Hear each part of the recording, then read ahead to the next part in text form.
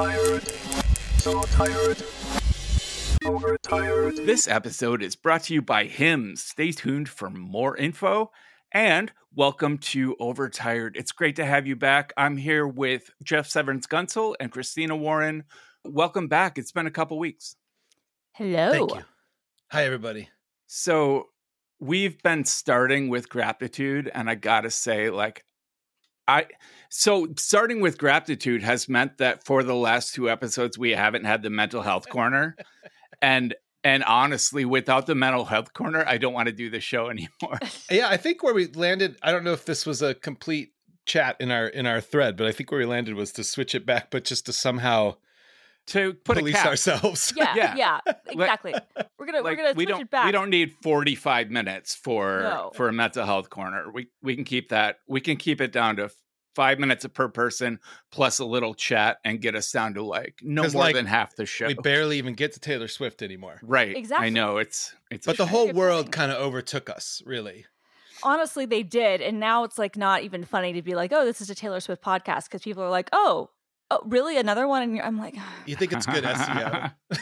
right. And it's like trying to explain to people, it's like, no, it's actually not. That's sort of the joke. Because I tried to get us to change it to Cat Williams, but go ahead. Sorry, Christina. No, I mean, look, honestly, okay. Have you guys seen, if we were going to switch it to something, if we were going to have a new hyperfixation, it would be the Who the Fuck Did I Marry TikTok lady. Oh, who's that? I don't know. Okay, I'm going to have to explain this to you. We can do it after the health corner. Yeah. Because of your understandable, exasperated, oh my God, I have completely fucked my TikTok algorithm, with the people who do live feeds from oil rigs and the like. There's some guys who are just cutting up lumber every night live, as that and now baby monkeys. That's my TikTok. Was this because of intentional decisions? How'd you? Oh hell yeah! I love TikTok, and I love how I can just be like, you know what? Right now I'm really into oil rigs and lumber mills, and then sometimes I'm just into Cat Williams and let's see, talking dogs. And you know what? I don't mind. TikTok knows me. Okay, sorry, I'll stop there. But Christina, can you tell me now what this is? Because I'm always looking for leads. So this is, I'll be very brief on this, but we'll have a link in the show notes to a Rolling Stone thing, because this is the first thing I found SEO-wise that looked somewhat decent. There are if you want to watch the whole thing, you can watch it on her TikTok, but people have also uploaded it to YouTube, although she should have, so she can get some of the YouTube views. And that way you can play it on full-time, like 2x speed. But basically, this woman, she goes by Risa Mtisa. Last week she started, or maybe she started it a little bit before that. I heard about it on Monday, and then it's blown up since then. Basically, she's put out a 50+, and yes, I'm this is accurate, 50+ part series on TikTok called Who TF Did I Marry? And basically talking about this pathological liar that she married, and it's insane. It's the most insane story. So this story is 6 hours long. Wow, it's nuts. And the details, all the things that are psychologically wrong with this man. And I peeped our notes, talking about abusive partners, Brett, this guy, holy fucking shit. We're talking making up relative deaths, making up relatives, fake phone calls to no one, fake bank accounts, pretending to buy a house when you don't actually have the money for said house, completely faking what career he had, having multiple side chicks, being previously married in ways he didn't say before. Literally, this man that she married lied about everything, and then lied about the lie. Is his name George Santos? But someone found him. Sorry, go on. I had a pathological liar girlfriend. And it wasn't honestly, obviously it wasn't as involved as getting married to someone. Right. But in retrospect, I could not believe the stuff she lied about. Literally her entire life was a fabrication. It's stuff that you wouldn't, why would you even lie about it? She just made shit up for the sake of making shit up. Yeah, totally. And this guy, I think it's kind of a mix of those things. But anyway, the interesting thing is she does take some responsibility, because there's some stuff and you're like, all right, look, girl, I get that it was the pandemic and you were lonely and you wanted to have a baby and all kinds of shit. But side note, she had a miscarriage, but then he told the few family members he was talking to, because most of them cut him off, that she had the baby, and then when they were getting divorced, he was going to be fighting her for custody. even though God. like wow, like nuts, right? So this whole thing is fucking crazy. So it's basically, you guys know that Zola. Remember the Zola Twitter thread, right? No. Okay, it was a movie. So not hip. It's called X. No. Well, true, but this was back when it was very much Twitter, and it was even turned into an A24 film. So, okay, got it. Basically, is this this stripper who like this she met like this white girl at Hooters, who then like took her basically on like a trap trip with a bunch of Johns, and like a bunch of shit went down. It's like the most insane. It's this famous viral tweet that turned into a movie. Anyway, this is like Zola, but without the sex work. Okay. But it's that sort of like viral thing where like everybody's watching this fucking. The interesting thing here from like a social perspective is you have millions and millions of views on this per installment. So she's got 50 plus installments. Millions of people are watching this thing. It's, you know, obviously not on your TikToks, but it's on mine, and it's on basically everybody I knows. And then people, of course, as they do, can't not be fucking weirdos online. So even though she was very clear about the fact that she was like, I don't want to like uncover the real people behind this, of course, that's the very first thing the internet's going to do. And then be very proud of themselves when you have like women being like, oh, we're outing abusers, and this is Legion, who is what she'd call the guy. His name is Jerome. He's now putting his own responses on TikTok because, of course, he is. Oh my God. Anyway, like also she's from Atlanta, and so she goes into ridiculous amounts of detail about some of the things. So, like the first thing she said, she was like, "Oh yeah, you know, our first date was at the Cheesecake Factory at Perimeter Mall," and I'm like, "I fucking worked at Perimeter Mall. I've been to that Cheesecake Factory." Perimeter Mall, that's quite a name. Perimeter, yeah. Perimeter. Sorry, yeah, okay, Perimeter. got it. Sorry, I didn't enunciate well enough. But I'm like, I worked at that mall. I worked at the Abercrombie at that mall. I worked at the Best Buy across the street from that mall. Like, oh man, how have we not talked about this? Do they, when the rent-a-cops at the mall go out on patrol, do they say, I'm going to secure the perimeter? Oh my God. This is a rich mall, so like the rent-a-cops are very, very laid back. Have I ever told you all the story? Segues? They did back in the day. Have I ever told the story in this podcast of when I was arrested by thanks to a secret shopper for shoplifting? No. I finally some shoplifting stories. And where did you shoplift from? It was a grocery store. It was a grocery store in Minot, North Dakota. We could put it on the topic list for later. I finally told. Now both of my boys know, so I feel like I can tell it on a podcast. Maybe you told this story to me over tacos last time I was in Minneapolis. I think that's likely. I don't think I would have told it on the podcast. Yeah, I'm ready. It doesn't have to be. Well, this could be a teaser for the next episode. It doesn't have to be in this one. It doesn't have to be this one. No, but I need to know about this. So I've never shoplifted. That's the one thing I've never done. I've never shoplifted. I've stolen plenty of things from digital. You wouldn't download a car. Oh, but I would.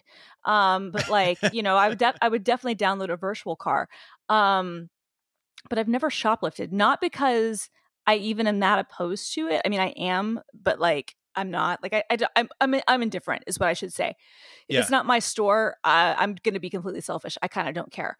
But, you shouldn't steal from mom and pops or whatever. Like, I'm not. Yeah. For it, for sure. I'm indifferent is what I'm trying to say. But and I want to be clear. The last time I shoplifted was this story, and it was in 1998. I just want to be clear for the record. Any prospective, employers, it's over. The statute of limitations actually does apply here. No, I'm just saying, like, for me, it wasn't like a moral reason why I never shoplifted. I just knew that I would get caught. Yeah. Yeah, yep. I was always getting in trouble for shit other people did. I didn't need to tempt fate. Right. And I never really got like a rush out of shoplifting. Like I tried it, and it like other people would like do it for the thrill of it. Yeah. Do you guys remember a little craze called Wahooing? Oh, remind me. I mean, I think I'm familiar. You bring something sizable up to the checkout at the counter, and when they ring it up, you just yell Wahoo and you run out of the store. Okay. And to me, that was a little more interesting than trying to like hide things in a trench coat. Totally.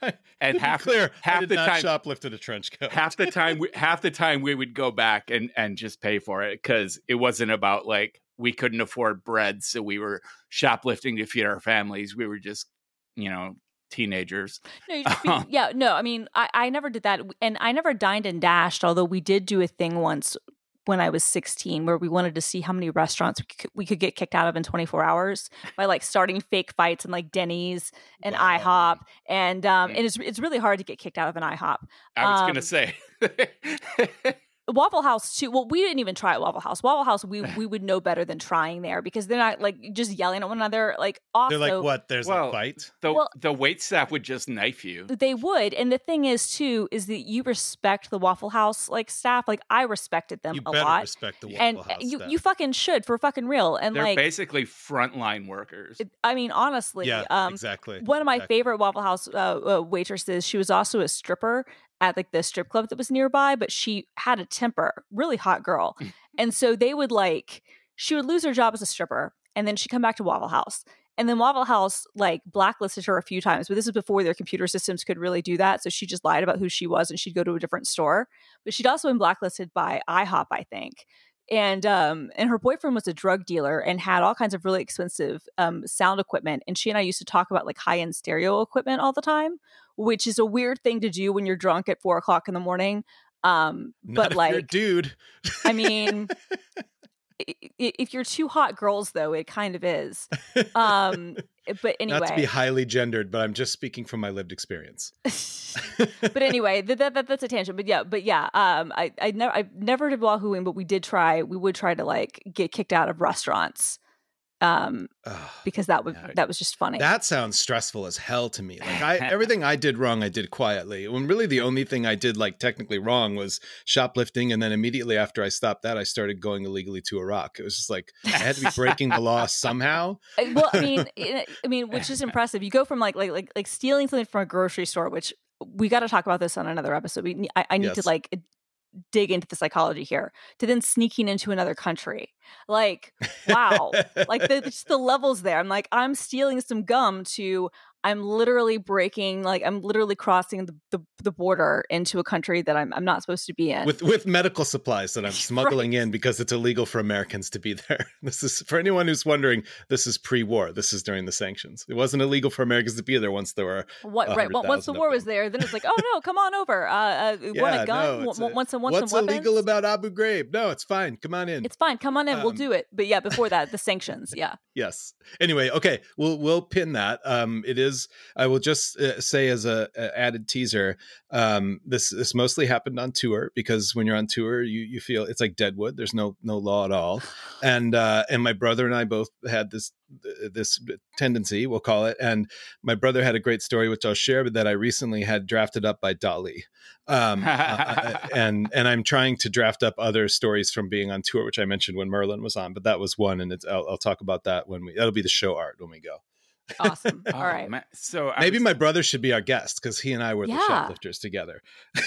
I was telling you guys about some weird dreams I had, and it would be amazing to get Dali to illustrate those. And I've been doing it. I've been doing it with my weird dreams. I've been doing it with my weird dreams. I love it. Should we do a mental health corner? Let's do it. Okay. Who wants to start? I don't mind starting. Yeah, go for Christina. It. Okay. First, I'm just going to say I have a giant thing of water. Huge. Hear that? And this is part of taking care of myself. Bigger than his head. I'm working outside today. I'm building a little loft storage in my garage. And when I'm working outside, my kids call this Aqua Chungus. It's a half-gallon water bottle. And I'm going to be drinking from it to stay hydrated in this podcast. And every time you hear it, I'm taking care of my mental health because that's really important. Here I go. Drink. Yeah. Okay. And this also, Aqua Chungus has a hook on it for some reason. I don't really know what I'm supposed to do with that. Put it on my belt. I maybe it's supposed to be able to like hang on to like a, I don't know, like a boat or something. I don't know, like a car. I don't know. Yeah, for those listening, it's not so much a hook as it is an anchor with like two prongs on the side. I think that this could be a whole new thing we do on this podcast, which is describe interesting objects that nobody can see. Have you ever, I like this. Have you ever seen described porn? No. They make these like Pornhub has them for visually impaired people. Okay. Where like you can hear the soundtrack, and like if you are visually abled, you can see it. But there's this like soothing voice over the top of it that describes in explicit detail exactly what is happening in every scene, I find it very humorous. That's interesting. A 10-inch thick cock is punching its way into a tight. Yeah, That's interesting. Now, is it done like seriously, or is this actually an accessibility thing? No, it's an accessibility thing for sure. No, I mean, well, the reason I was asking is because one of the things I have appreciated about Pornhub over the years is that even though they're very thirsty and very aggressive to try to make you write about every stupid little like publicity stunt they do, or at least they did back in the day, I don't know if that's true anymore, would be that they did have some pretty funny publicity stunts. So I could see that being as like a thing where they're like, oh yeah, we're going to release this as a feature and do a press release about it, but then also maybe actually still have it as like a true accessibility thing too, which, not going to lie, like there's a market for it. I mean, people read V.C. Andrews books. No fucking fanfic is incredibly popular, and not to mention like the most read like novels, like the books that people sell that make the most money are the fucking smutty ass like weird like dragon like romance shit aimed at women. Yeah. That's like, okay, I will do my mental health check-in, but you made me think of this. Go ahead, Brett. You have something. I just want to point out that this is why our mental health sections go for 45 minutes, because half the podcast is like embedded in the mental health. Fair enough. Totally. Totally. I will say at this point we can very clearly siphon this off now. It's like, this is opening banter. And then we can go into. That's right. All I've really done is water so far. So I'm just going to quick say this. I've been obsessed all year with The Godfather. I rewatched it. I watched the series, the limited series, The Offer, about bringing it to screen. And I'm now reading a book that's just kind of a culmination of all of other sort of books and reporting of the making of The Godfather. What I never realized, I knew Mario Puzo's book was like, at the time, was selling more copies than the Bible. Yeah. I didn't realize how completely inane and insane the sex scenes are in that book. They are. Because there's excerpts of them. And I was just like, I see why it was the biggest selling book. And it wasn't because it was the mob. No, there's this whole thing about like the woman that Sonny fucks at the wedding has like a really big pussy, like and that's why it's been difficult for other men like to be able to like fill her well, and that's why like she has to like fuck. This is described porn. Okay, I know. So I'm not trying to interrupt you. I'll talk about this after our mental health corner thing, Jeff. But I do want to pick up on your Godfather obsession after this, because I want to know what book you're reading, because I have thoughts. But anyway, sorry, go on. I do think our show title is described porn. Yes. Sponsored by Hims. Did you? Oh shit! Yeah. Oh my God. Okay. So my mental health corner topic is like, this has been true of me for a while, but I've been experiencing it again. There's a tendency in my friends. Most of them are men, identify as men. A couple of them are women, identify as women. And it fucking makes me crazy. And so I'm going to say it and then I'm going to ask you a question. I can't stand it when somebody tells me in the context of our friendship something that's going on with them that's really hard, especially when there's someone who maybe doesn't even share that stuff that often. And now here they are, right? They're telling you about something that's happened to them, something that's happening inside them, whatever. It's very, very, very hard. And you say the thing that you say, which is like, I'm really sorry this is happening to you. Or you say whatever it is you say that's like an empathy thing. And what they say back is, I mean, it's okay. Right? Which I find to be, I understand why it happens. I'm not judging it, right? But the older I get, the more frustrated I am with it and I realized it's not because I care about them. It's because as a friend, I'm walled out right there, right? Mm-hmm. Like you've told me this stuff and now you go, it's fine. Like, and I don't mean like that happens sometimes. Sometimes it is fine, right? Like I'm not saying every time that happens, triggers this thing in me, but I've found that like, it's really hard to feel the connection that I felt when I was talking to them. If when you acknowledge or reflect that thing back in a way that is totally normal inside your friendship, it's not, I'm not like, it doesn't feel like I'm doing that part wrong. And then it's just, it's okay. It's okay. Is this a Midwest thing, do you think? No, I mean, no. I mean, I have a friend. It's a Protestant thing, I think. Yeah, right. No, I mean, I've had it from people all over the world that are my friends. And so anyway, I was curious. I was curious for both of you. I know that for me, it is hard to hear someone say back to me after I've told them something hard, like, that sucks. Sounds really hard. Like, I understand that can be a weird thing to receive sometimes, but I think my typical response is like, yeah, shit, thank you. Yeah, exactly. It sucks. That's mine too. Is like, yeah, it is. And Christina, what about you? Well, it varies because I think that it'd be more healthy if I said thank you, or it does. But I think a lot of times my instinctual response is not to be like, it is honestly like, it's fine, it's whatever. That's different, I think. Right. And to me, like, I think that it isn't so much because I'm like, oh, I don't want to let you in. Because the fact that I'm sharing it with you at all means that I've let you in. It just means that I'm, at least the way I intended, and maybe it doesn't come across this way. So I agree. I think like the way that you two respond is better. But I think the reason I'm like, yeah, it's whatever. It's fine. It's whatever is because I'm kind of like, I've shared this with you, but I'm not necessarily in a place where I know that I can solve this or I can do anything about it. So, I'm super interested. I'm super interested in this because I'm thinking about, you're causing me to think about things I hadn't thought. So that doesn't trigger me in the same way, because here's how I hear that. And I want to see if this is partly how you feel like you mean it when you say it. How I hear that is like, yeah, it's fine, whatever. Fuck. It's, like, it's just like, it's, to me, that's a version of saying, yeah, it fucking sucks. Right. Yeah. It's the thing. It's not when someone does the, like, it's okay. Literally those words seem to be the pathological thing, whether your first language is English or not. It's my experience. And for me, it's not that I want more, right? It's not like, no, don't cut me off. It's kind of like, it's just like a hard landing. It's like, wait, what happened?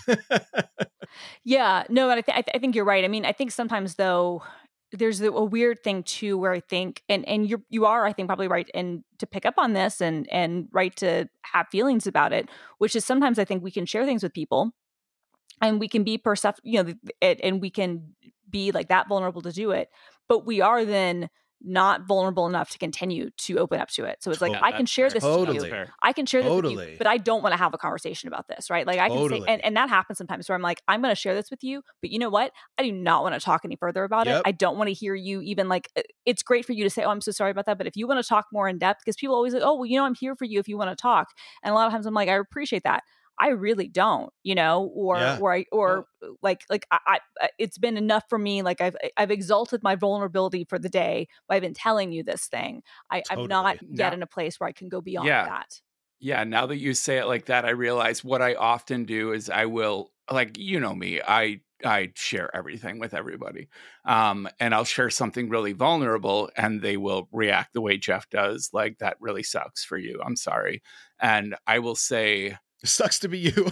No, I will say, yeah, thank you. It does suck. And then immediately change the subject. Like I don't generally want to go into depth about everything that is all the things I wear on my sleeve. Same. Like I don't mind the acknowledgement, but I'm not looking for an in-depth conversation most of the time. I so relate to that. And to Christina's point, I will sometimes say, this probably happens more in writing if I'm like texting with a friend. I will sometimes say like, look, I don't need a response to this, but I just need to share this because let's be honest, the worst way to respond when you have shared something with somebody is for that person to then go down any of the roads that are like solutioneering or like, whatever. Like, I don't want that shit. Like, and and I don't mean to present what I'm saying as like something I think is right or true, but I will say that in fairness, I will choose not to share something more often than not. So I'm not, like if I have kind of talked and someone says, shit, I'm sorry, that sucks. It's like, I actually really needed to hear exactly that. And I don't want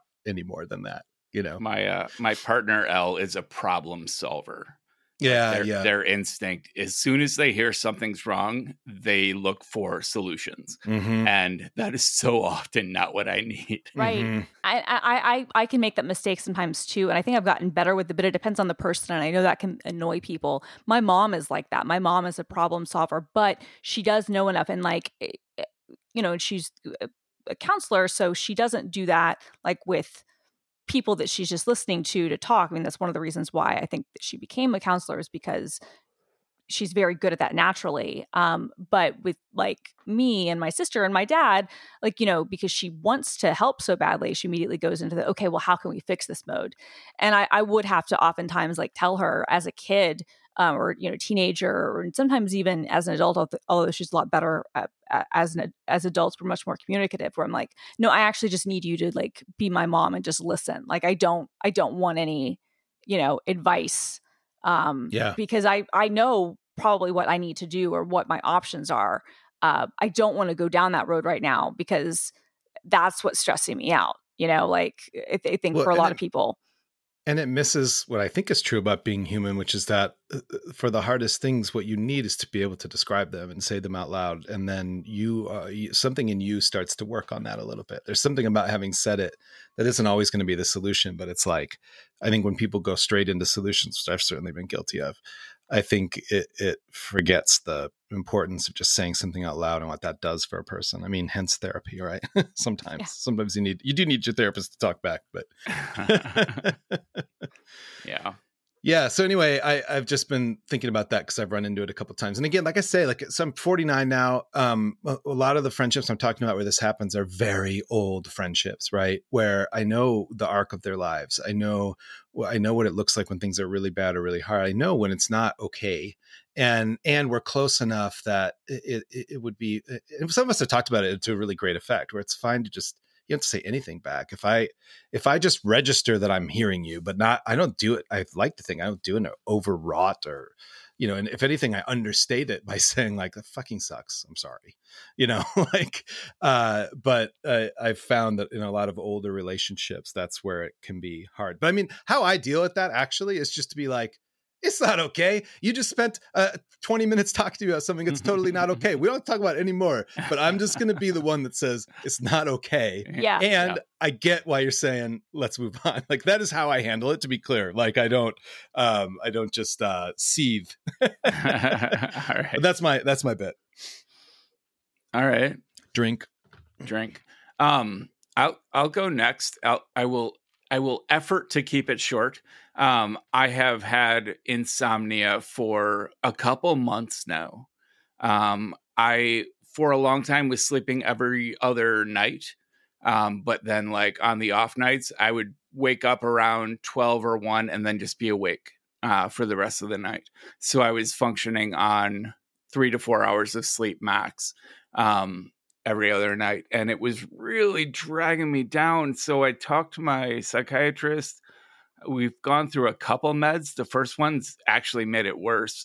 I can't remember the name of what I just started last night, but it was the first night I slept in the last 6 days. And I'm not manic, just to be clear. Like, I'm not, none of the other symptoms are there other than sleeplessness. I just, for some reason, have stopped sleeping. I think it might be circadian rhythms as the days get longer. I think my system might just be off.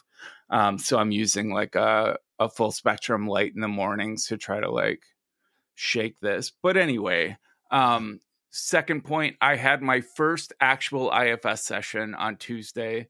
Internal family systems. It was very interesting. Like, as we've talked about, I'm a little skeptical of the entire process, but also have read enough that I think it would be very beneficial to me. And immediately, like, I discovered parts of me that I had no idea were there and made a lot of sense.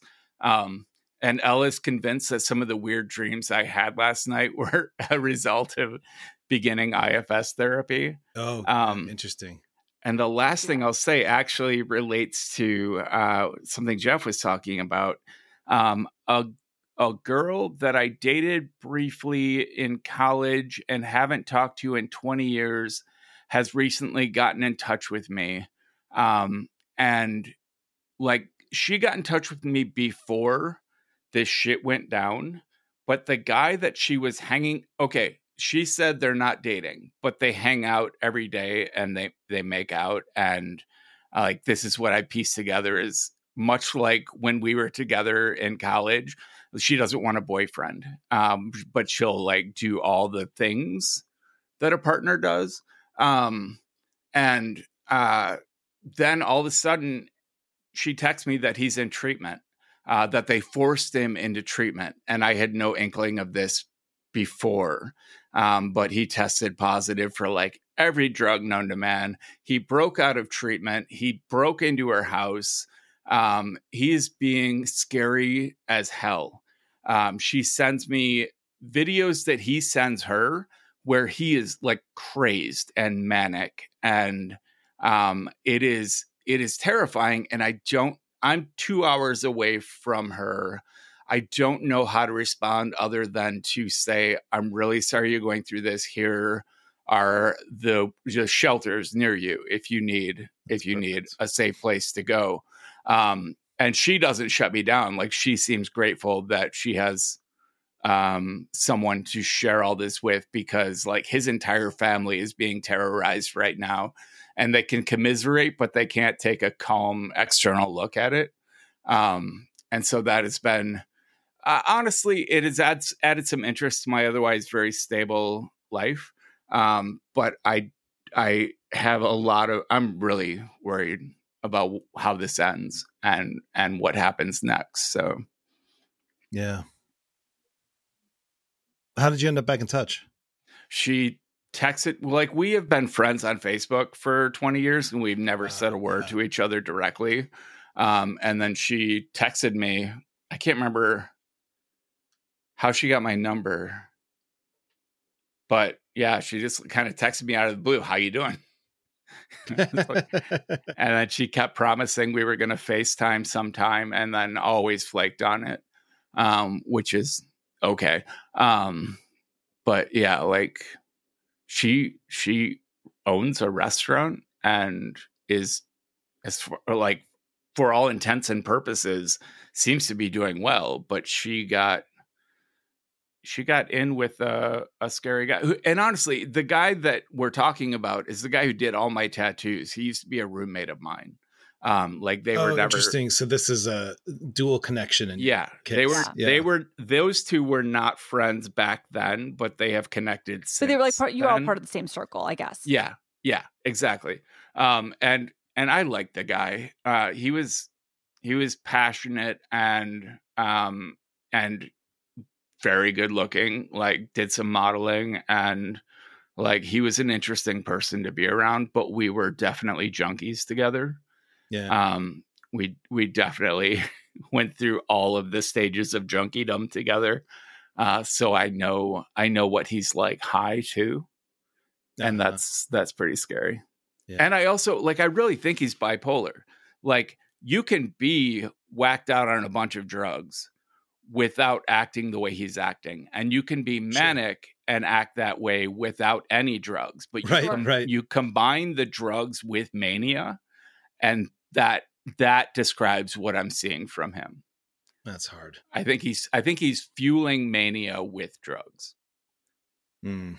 Which is really, I mean, that's the worst. I mean, I dated someone who, when he went off of his medication and then started abusing cocaine, like, it was a real problem.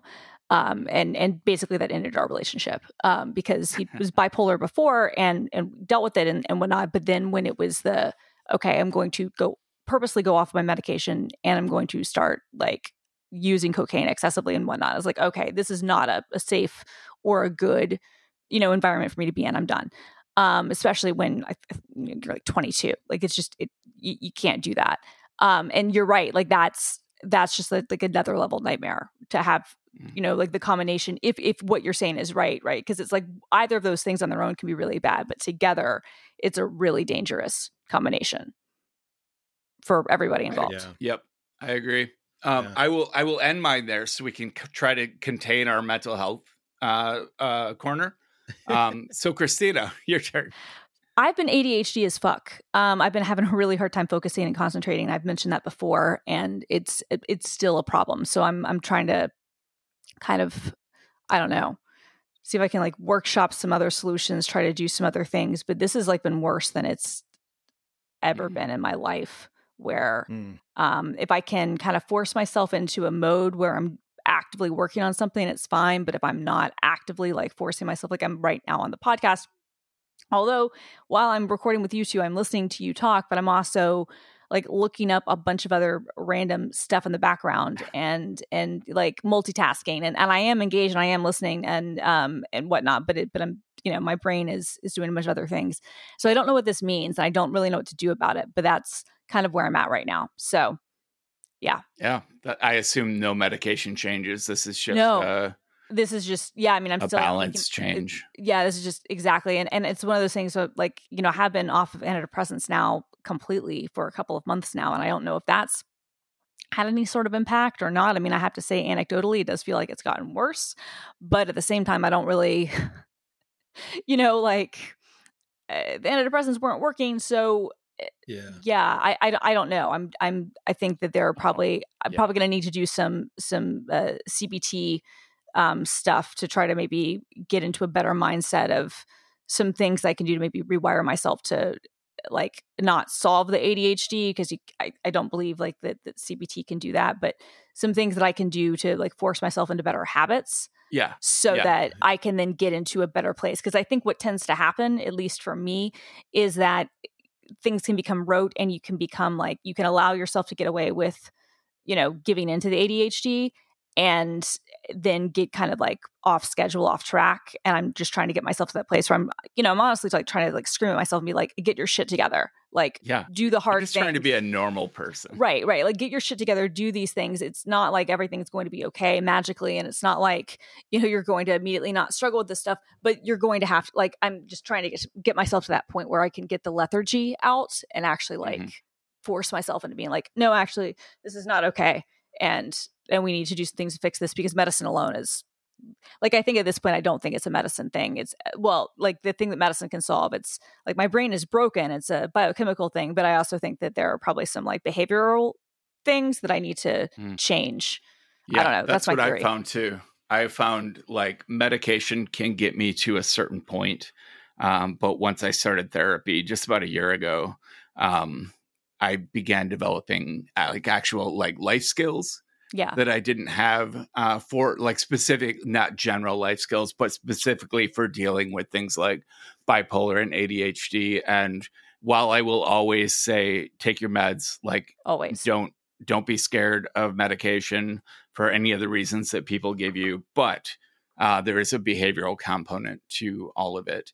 And I don't know anybody who's, I do. Okay. I know some people. I don't know many neurodivergent people that are single diagnosis.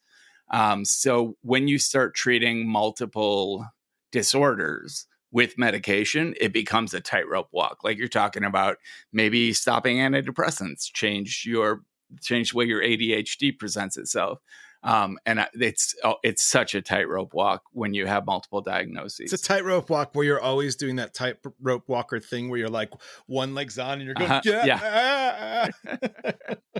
No, you know, you make a good point. I don't know how many people, I mean, I know that there are people who could have like, you know, single diagnosis, and I'm not trying to limit that because obviously they're all part of our neurodivergent family or whatnot. But yeah, I think it's weird because it's like for me, it's like anxiety, depression, ADHD.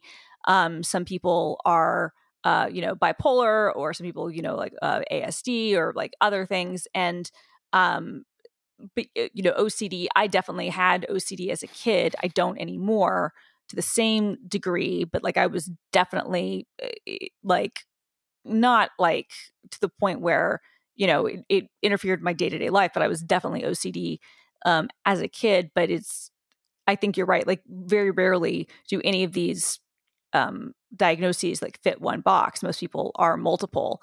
And to your point, like that, then that's what complicates treating stuff. I think especially with people who don't have access to good care or care that even gives a damn. Because like if you go to a GP, they're going to give you one drug to try to solve this thing without any. Because it also makes it really hard to diagnose. Yeah. Like a lot of ASD people start off being diagnosed with depression and anxiety. Right. But those are actually symptoms of autism.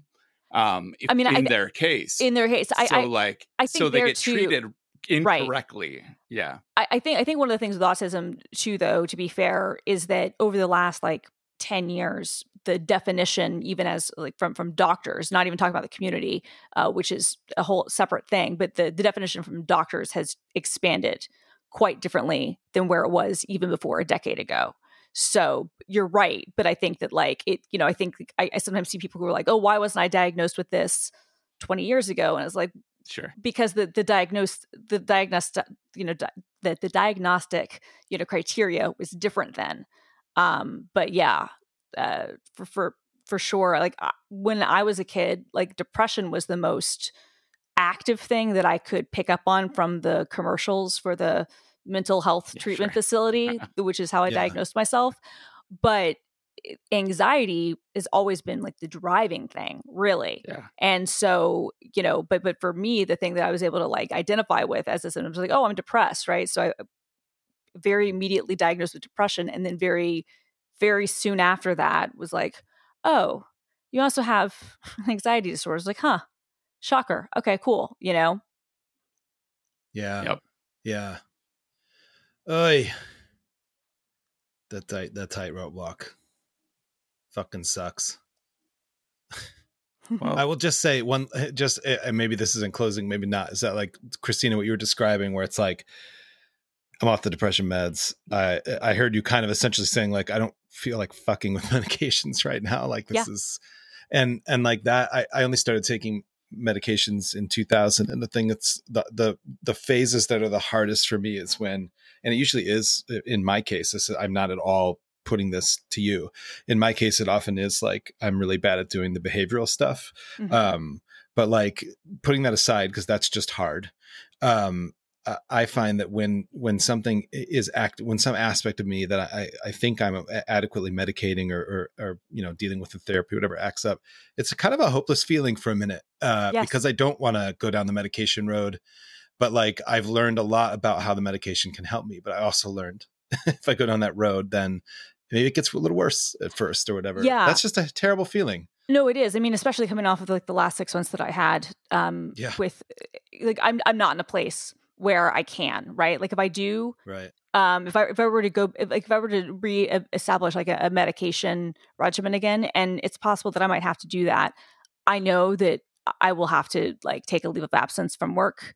It will have to be one of those scenarios. Like I will not be able to go into, like if I were to try ketamine therapy, even like, stuff like which I would like to do at some point, like it will have to be under the circumstances where I'm not trying to do what I did before.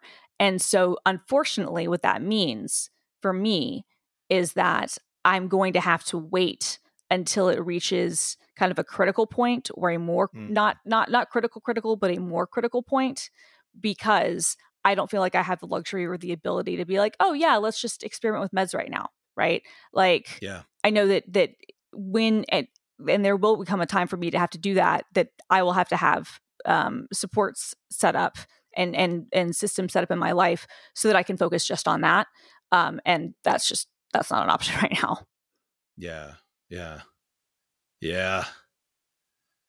Does this where I go, it fucking sucks, I'm sorry. Yeah. And you go, yeah, it's fine, whatever. And I'm like, no, yeah, it does. Honestly, that's just all I say is, yeah, it does. But I will just say on the upside, like nothing's critical. I'm just really ADHD right now, but I'm not like, I don't want to actively harm myself. And I don't like, it's not like, better than being horribly depressed. Correct. I was going to say like, it's better than 6 months ago when I was like, don't really want to be alive, so it's better than that. It is better. Maybe for our show notes, getting back to something you said earlier, maybe for our show notes, we just publish our search history during the recording of the episode. I feel like it would both hit the show notes and how much we're just like thinking about 80 things. No, totally. I was going to be, which ironically, that was sort of like the original kind of genesis of the show. Brett and I was like, we'd go down like these, wiki K-holes of things where we talk about one thing and then go to the next, then go to the next, then go to the next. I mean, that's kind of the almost as if we're both ADHD. What? Speaking of saying that sucks and then immediately changing the subject. Let's do it. This episode is brought to you by Hims. Hey, men, sometimes it can feel like we're too busy to take care of our health problems, But with so much going on, we don't want to spend our free time waiting around in doctor's offices and long pharmacy lines. Now you don't have to with Hims. Hims is changing men's healthcare by providing simple and convenient access to science-backed treatments for erectile dysfunction, hair loss, weight loss, and more. The entire process is 100% online, so you can get a new routine of improving your overall health faster. Hims offers an array of high-quality options, including pills or chews for ED, and serums, sprays, or oral options for hair loss. If prescribed, your medication ships directly to you for free in discreet packaging. No waiting rooms and no pharmacy visits. No insurance is needed. Pay one low price for your treatments, online visits, ongoing shipments, and provider messaging. You can even manage your plan on the Hims app, track progress, and learn more about your conditions and how to treat them from leading medical experts. Start your free online visit today at hims.com/overtired. That's HIMS.com/overtired for your personalized treatment options. hims.com/overtired. Prescriptions require an online consultation with a healthcare provider who will determine if appropriate. Restrictions apply. See hims.com/overtired for details and important safety information. Subscription required. Price varies based on product and subscription plan. Oh my God, I nailed that. That was one take, no edits. Hell fucking yeah. Let's go. Let's go, Hims. You shouldn't even edit that part out. That's a good celebration. I'm not gonna. I should podcast sober more often. Honestly, that was so fun. Oh my God. So can I just want to, I came up, sorry, I'm fucking with my microphone. I came up with a new term. Tell me if it's original. I was looking for a Shopify plugin for a friend for a consult, and I found one that honestly seemed to be exactly what we needed. But when I went into the reviews, like there were these pages that were like top 10 plugins for this thing. And then you look and it's hosted by the people who made the plugin I was looking at. And it's it's black hat SEO, but I want to call it slutty SEO. Like it just, like that term came to me when I was trying to describe to them why I had hesitations about this. I was like, they have really, it's just kind of slutty SEO. So I think I'm going to make that a thing. I like that. I probably would have, and it's so interesting. Like, and I like your characterization of it as slutty, but like I probably would have described it as like, oh yeah, that's just kind of like scummy, whatever. Yeah, SEO tactics. Yeah, but that's fair. That's probably less offensive to women who get called sluts all the time. Well, see, but this is. But I would never call a woman a slut. But see, but I would say call SEO slutty. Right, but that's what I'm saying. I was going to say, but I kind of like the like. I kind of like the slut shaming aspect of right, it. Exactly. You know what I mean? Because on the one, I think that it, like at this point, for a lot of people, slut has kind of been reclaimed, which is excellent. And honestly, when I call people sluts at this point, I'm not even being like, oh, you're easy, you're a whore or whatever. I'm like, you're a whore in a completely non-sexual way. Like, I don't care what you do with your body. Like, if I call you a whore, it's because I'm telling you how much I love you, or like it's something else, right? But like there's a major book on polyamory called The Ethical Slut. Yes, and there is. I feel like it's been mainstreamed at this point. Oh, it's incredibly mainstreamed. It's like if I have like one more people like, look, you do you. It's always just the ugliest people who want to tell you about their polycule. And I'm like, I don't want to imagine any of you fucking, you know? Like I'm happy for all of you, but I don't want to, I have heard gay men use the term slut about other gay men quite a bit. Like it doesn't seem to have the kind of like if a man says it about a woman, then that's very derisive. Absolutely. But a man saying it about another man, or like two girls saying it to each other in a more like playful way, I don't feel like it has the same. It doesn't. Stigma around it. I mean, it can. Anyway. Like, to be clear, like some women calling other women like sluts and whores like can be very like, or, you know, but again, I was going to say like, at least for me, and I don't usually use the word slut unless I'm with people who I know will understand my meaning of it, because again, the connotations are still what they are. but again, this is why I like you calling it slutty SEO, is that my personal definition is now completely removed from like the sexual shaming aspect of it, right? Yeah, like, same. If I call a woman, like again, if I call somebody a slut, it is either because I'm like, what's up, slut? Like lovingly, or it is just to be like, oh, you fucking suck. But I don't really care what your sexual proclivities are, right? Like I'm not making the judgment in that way. I'm like calling you a whore, but like I said, like I'm repeating what I said now. But but at the same time, like if another woman were to call me that, like in some cases you do know that they mean it, like in a I'm sexually shaming you way, which okay, but that I understand like the hesitancy there. But yeah, you call it scummy SEO, slutty SEO though. I like that. All right, we are at 50 minutes, and I know we talked about trying to do an hour-long episode. I want to talk about dimspire.me, but if we want to jump straight into Graptitude, I'm game. No, do it. Yeah, let's talk about it. So I have for a couple of years been publishing #Dimspirations, which were inspired by inspirational posters, but not. Think despair.com kind of stuff. And I'm not the only person out there doing this, but I've had a lot of fun putting my darkest thoughts into meme format. I recently released, after a sleepless night, I released dimspire.me and or dimspire me, as you would say it in a sentence. I love it. And it has most of the Dimspirations I've done over the last couple of years, and I've started updating regularly. And today I fixed the RSS feed, so now you can subscribe via RSS or email. And it's the Open Graph tags are set up such that you can share a URL from any Dimspiration, and it'll put the preview image in like your tweet or your Mastodon post or your Facebook post. So I'm hoping to like get some legs out of this, because eventually I would like to merchandise it. I don't plan to ever paywall the online version, but I think if I took my best 12 and made a calendar, I think I could do okay with it. It'd be a good calendar. Yeah. I think it's like one site to make too. I like you have my undivided attention, but even if you divided it, it's still 0. It's math. Yeah, no, I had a lot of fun. The whole thing is automated tremendously. Like I have an Affinity photo template with a bunch of guides in it, and I make sure the background covers the whole thing, and then all the text is within a certain square.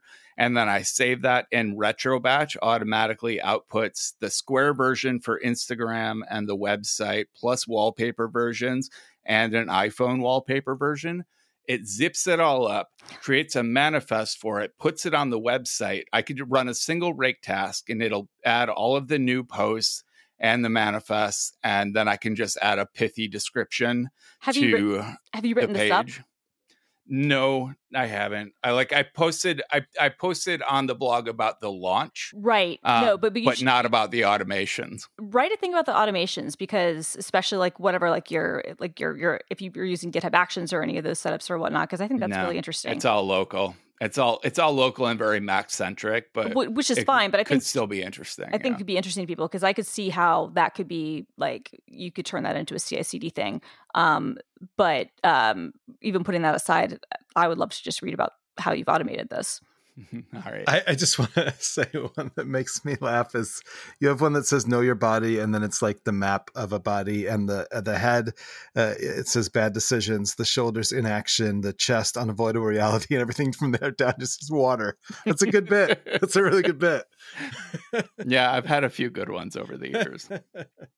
And then I got political. Like when I get really tired, they come out like anti-gun violence and anti-genocide, and what an asshole. I know. Yeah. Well, and then I get flack. They're like, I wish you'd keep your politics out of this. And I'm like, is it really political to be like anti-kids dying or anti-genocide? Like, are these really like politically divisive issues? I don't know. Apparently anti-Semitic to me, anti-genocide. Let's stop there.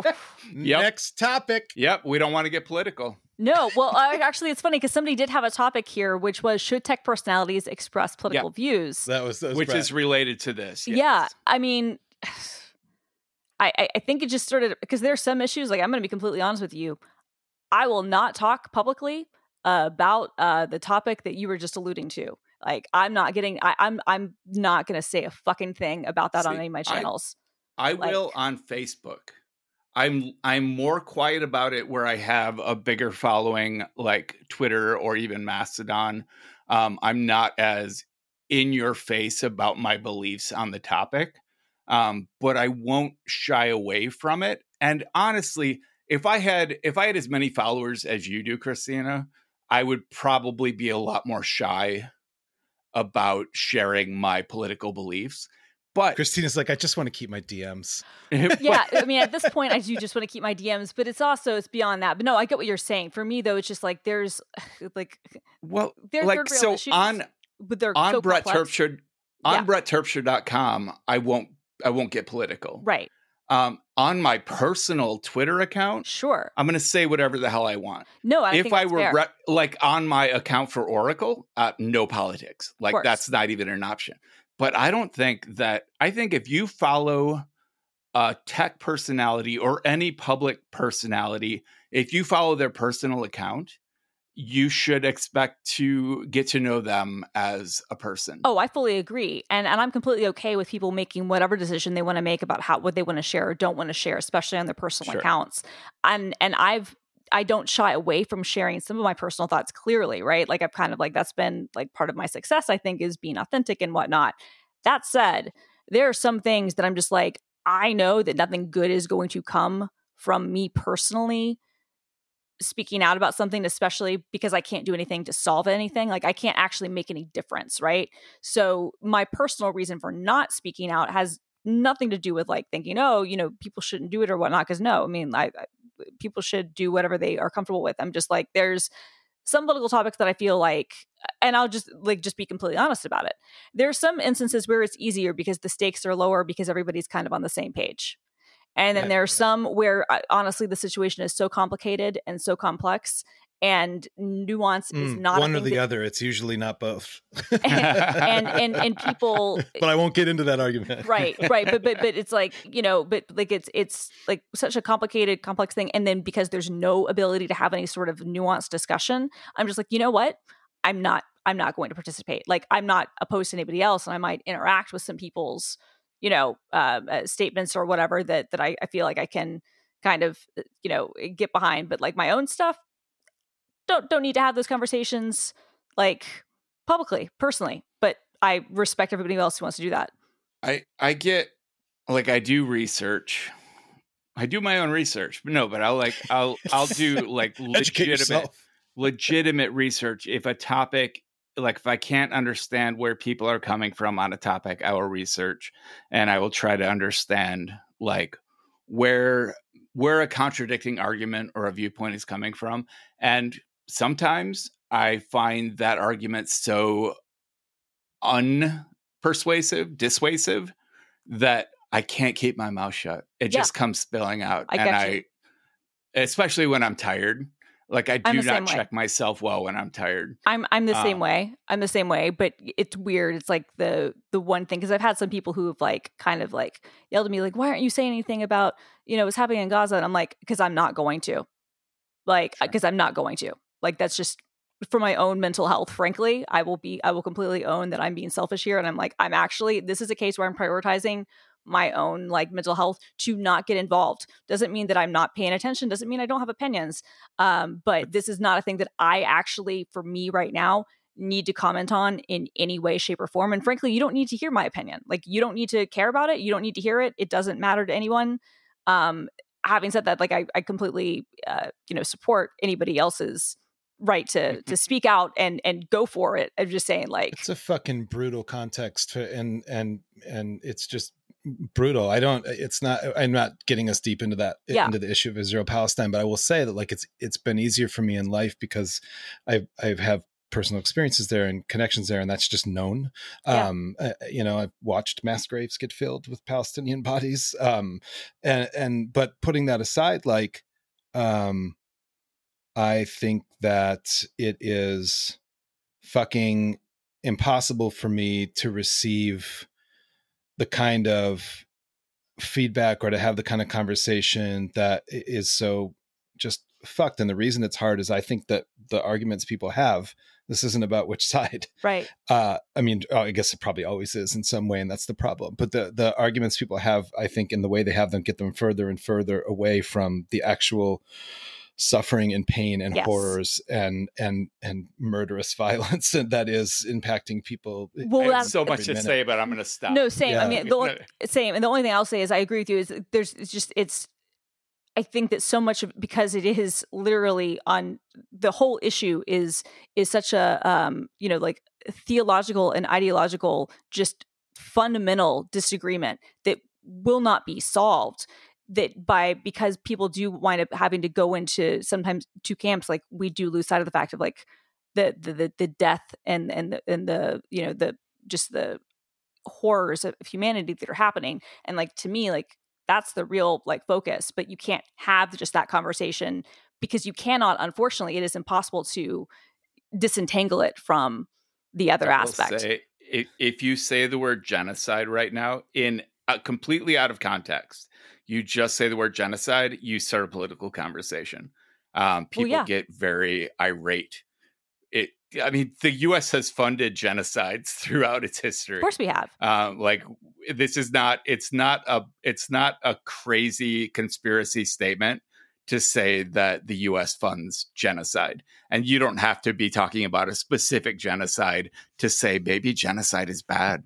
Maybe we shouldn't do that. No, I agreed. And no, absolutely the US has funded, genocide. I mean, like our previous report, like Jeff, the reason that we had sanctions in Iraq to begin with is ironically because we helped aid the genocide by Saddam Hussein against, his own Kurds citizens. The Kurds, exactly. Yes. Right. And not to mention like our support, of certain, South American regimes and people like Pol Pot, like, there's a lot of history where the US has 100% done that. And you're completely correct.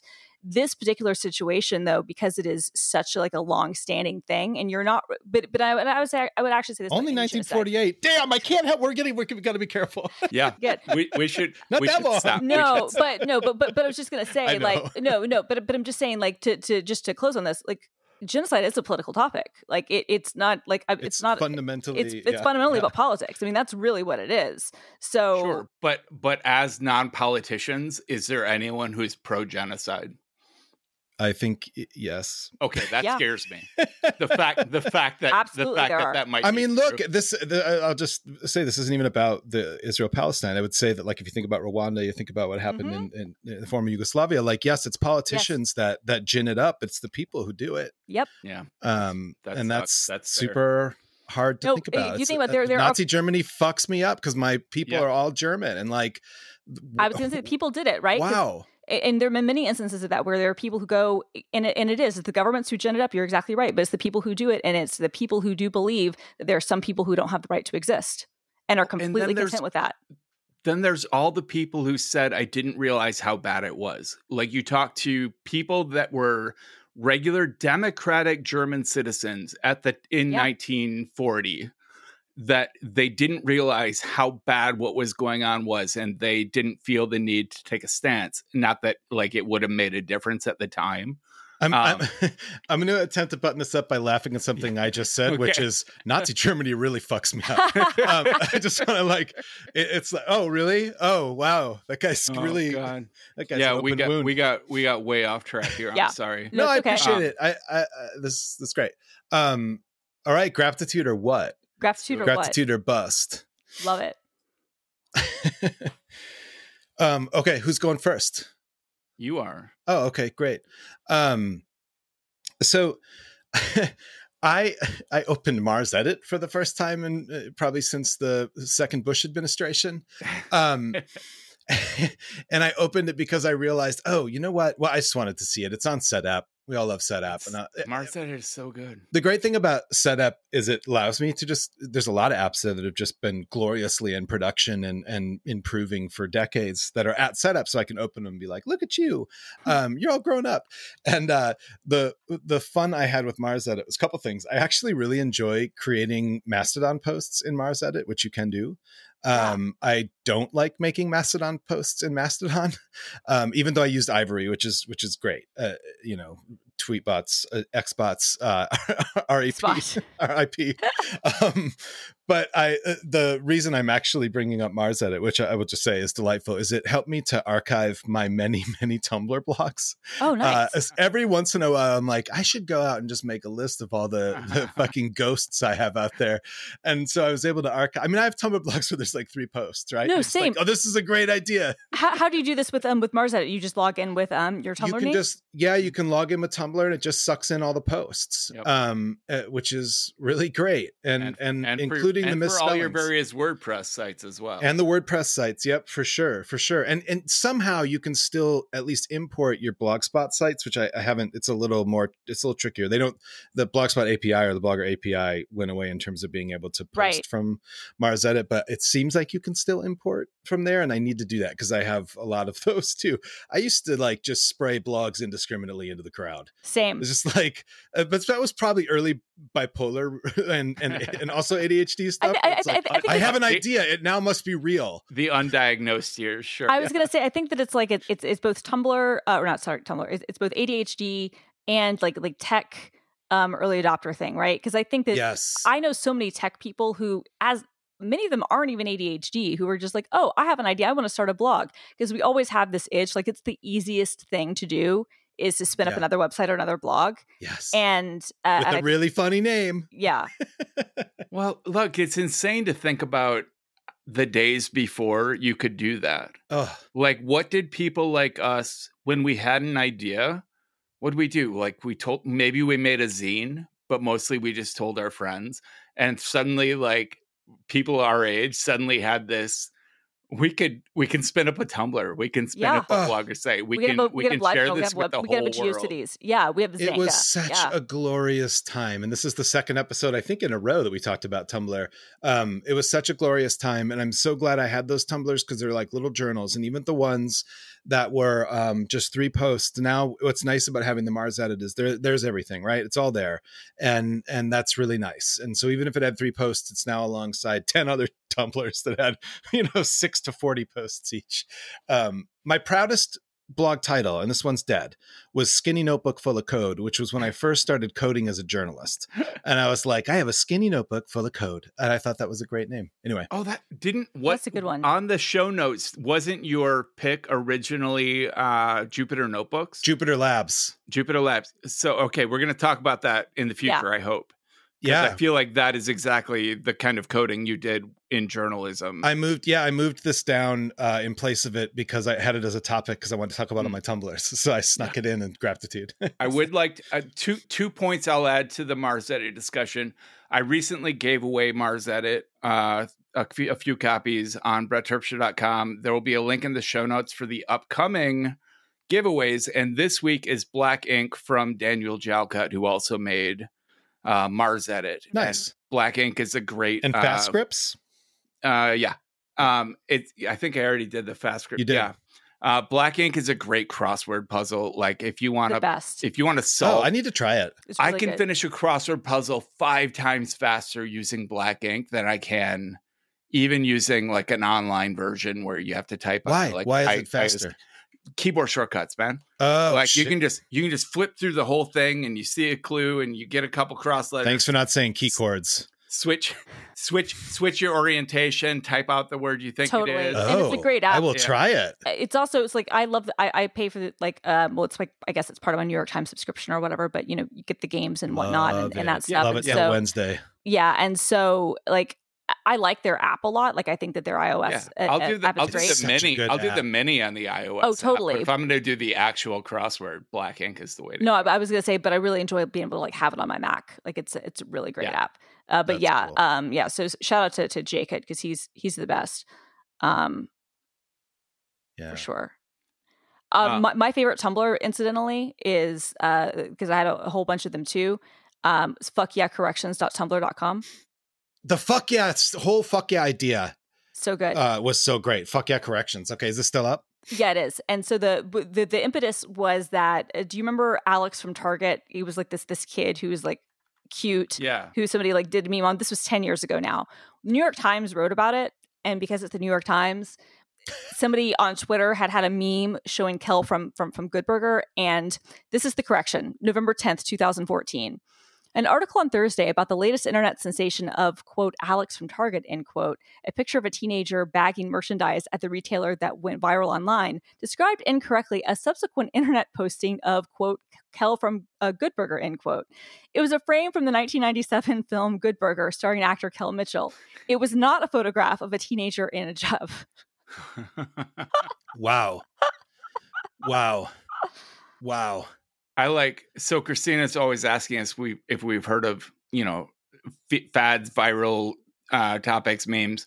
And Jeff and I are always like, no, but you bring up Alex from Target and we're like, oh yeah. You were like, yeah, because that was like Halcyon Days. Like it was so good. But well, it's like how the only sports team I can talk about is the 1987 Twins. Like it's a thing. Related to my AARP conversation, which I'll save for next week. Sorry, Christina. I was going to say there's another funny one too. An article last Sunday about Bradley Cooper, who is starring in a Broadway revival of The Elephant Man, referred incorrectly to the London address where Joseph Carey Merrick, the real Elephant Man, exhibited himself. The address is now a sorry store. It is not, our sincerest apologies, a sorry store.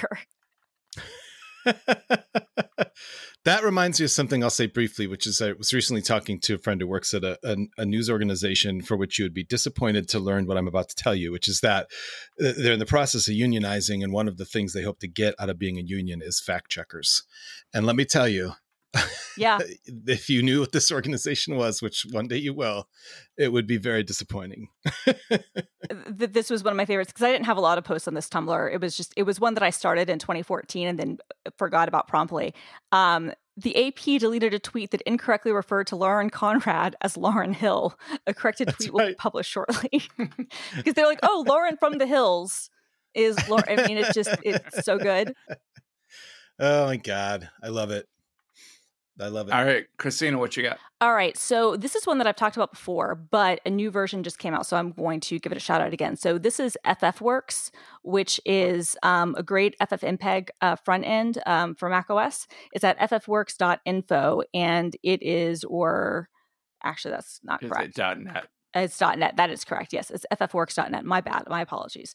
But FFworks 4 just came out. And I don't remember what the upgrade price was, although it was fairly low. I think that it's still like £22, I think, for the full version.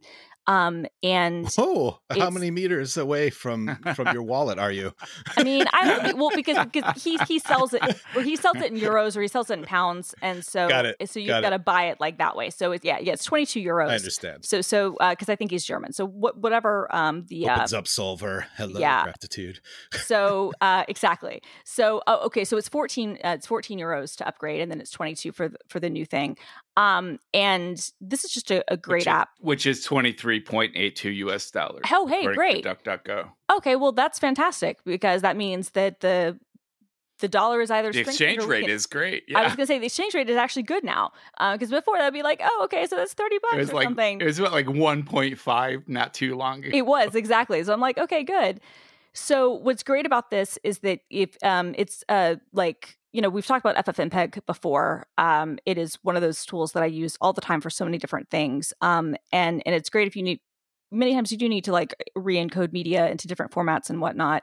But the problem with FFmpeg is that even with ChatGPT, like writing scripts, even with ChatGPT, remembering what to fucking do with it is a nightmare. It's like the most useful application of all time. And it's actually well designed. I'm not even going to lie and be like, oh, it's not like a well-designed syntax or whatever. It's just got so many fucking options that who can keep track of them? It's like image magic, right? Like these are these amazing utilities. And a lot of the options you don't know about, right? Like you're not so well versed in video formats that you would understand what the option will actually do to the end video. So a GUI is so nice for that. It is. And what I like about this GUI is that it is, in my opinion, like the perfect kind of mix, because there are two ways I think you could go about doing this. You could that could be successful. There's a third way, which would be the Linux way, which we'll talk about. I could talk about at length, which would be the bad way. But the two ways you could do this successfully to like make a GUI of an FFmpeg thing would be to either have a very simple drag and drop process where you then have like Permute, where you just have like a very like easy kind of slider and it's just telling you what to do, but you really can't go that advanced, and you can't go beyond kind of what a lot of things you could do in QuickTime back in the day, right? Or you can do what FFWorks does, which is give you all those options. It hides them to a certain extent, so you have to kind of go looking if you want to do more with it, and you do need to kind of, it's not going to be the most intuitive thing to be able to figure out, I can do all these things, but it definitely does service all your options. But what I appreciated about it is that unlike if this were a Linux desktop app, this would literally just be every single option available in FFmpeg as like a checkbox or a slider, but with no understanding of what any of that means, and like not well organized. Like it would just be a disaster. This is actually, you're going to talk about Linux and Israel Palestine in the same episode. I mean, look, wow, you're.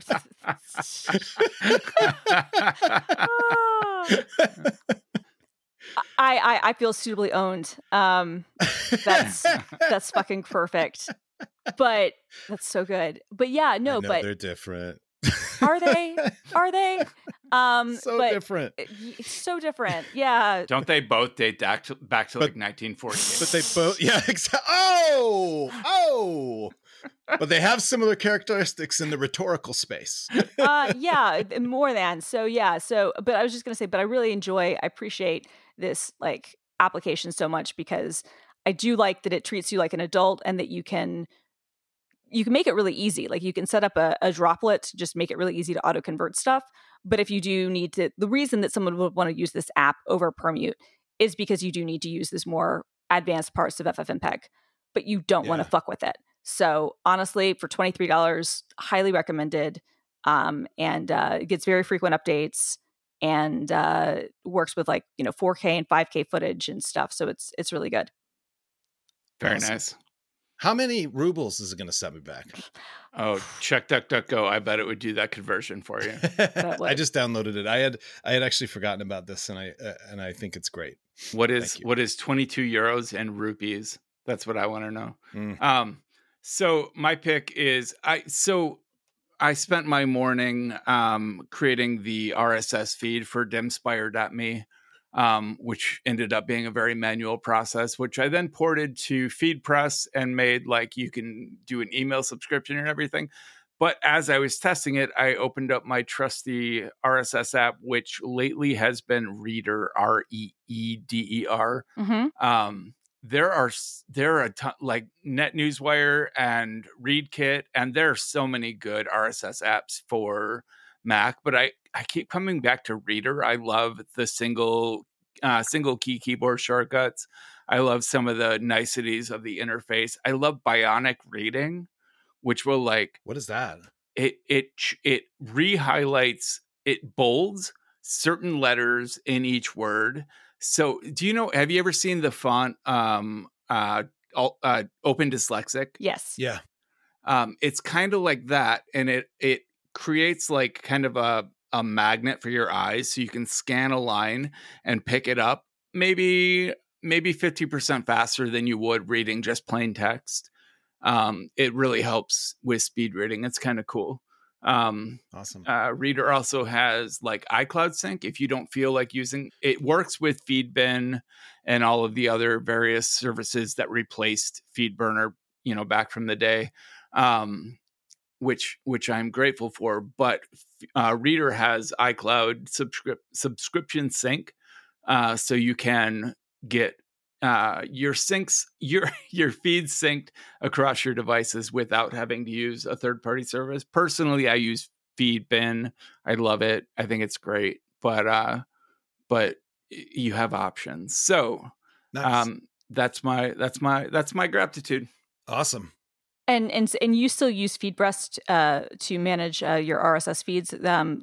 Is there, and that's like $10 a month or something, isn't it? Yeah, but that's for unlimited feeds. So I have feeds for multiple sites. Okay. And I do pay, like there's a free version that you don't get, like email subscription, and you can't do podcasts and stuff like that.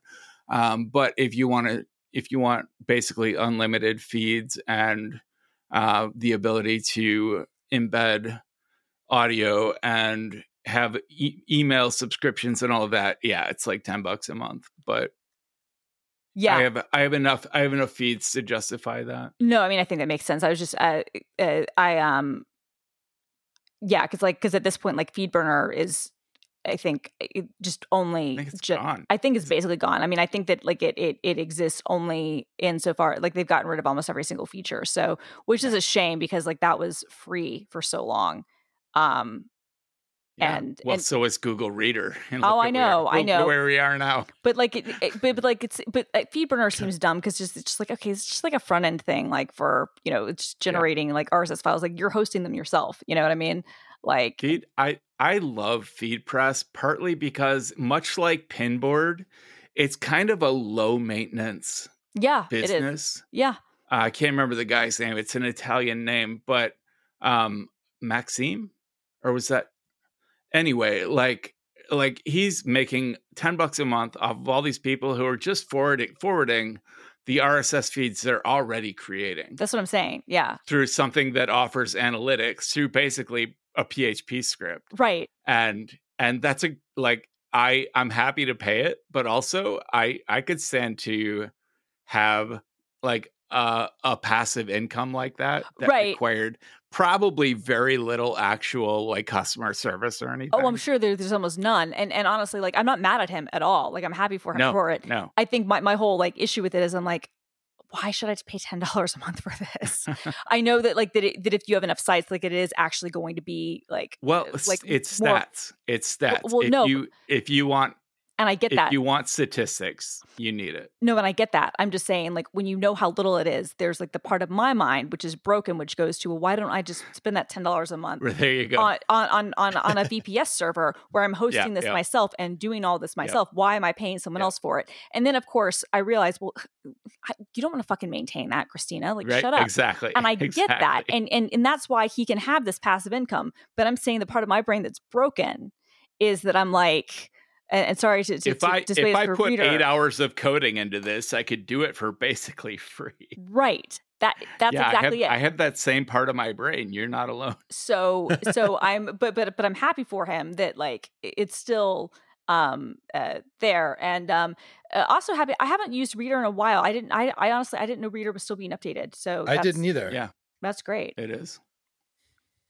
Yeah, they came out with a new, I think it was this year, maybe last year, they came out with a whole like major version bump. Honestly, NetNewsWire kind of stole the show. Yeah. And it's a great app. There are some things about Reader that I miss when I use NetNewsWire. But NetNewsWire is free and it's a solid app, and it's really good to see it come back after, like, how long did it go unmaintained? Like 10 years? A long time. Yeah. Yeah. Is that Brent Simmons now? Yeah, it's Brent Simmons. Well, he was it originally, and then he sold it to NetGator. Who did it, and then got it back. And then he got it back. Yeah, he was able to get it back, and then he decided to make it open source, which I think is really remarkable and amazing. Yeah. And at this point, I think that's what I use, or I just use like honestly, Feedbin's website has been good enough for me. ReadKit was really good. I really did like buggy ReadKit. For me. Yeah. It started hanging and crashing, and like that was a few operating systems ago, and maybe it's fine now. Cause it had a lot of cool features, that made it worth the price for me at the time. But anyhow, hey, we did it in an hour and 22 minutes. Hey, that's great. Like no edits. No edits. I'm not gonna edit anything. We said what we said. We're gonna leave it all in. All right. Then I guess I hope you get more sleep tonight. Yeah, for real. Too. Get some sleep. Yeah, get some sleep, everyone. For real. The system is going down now.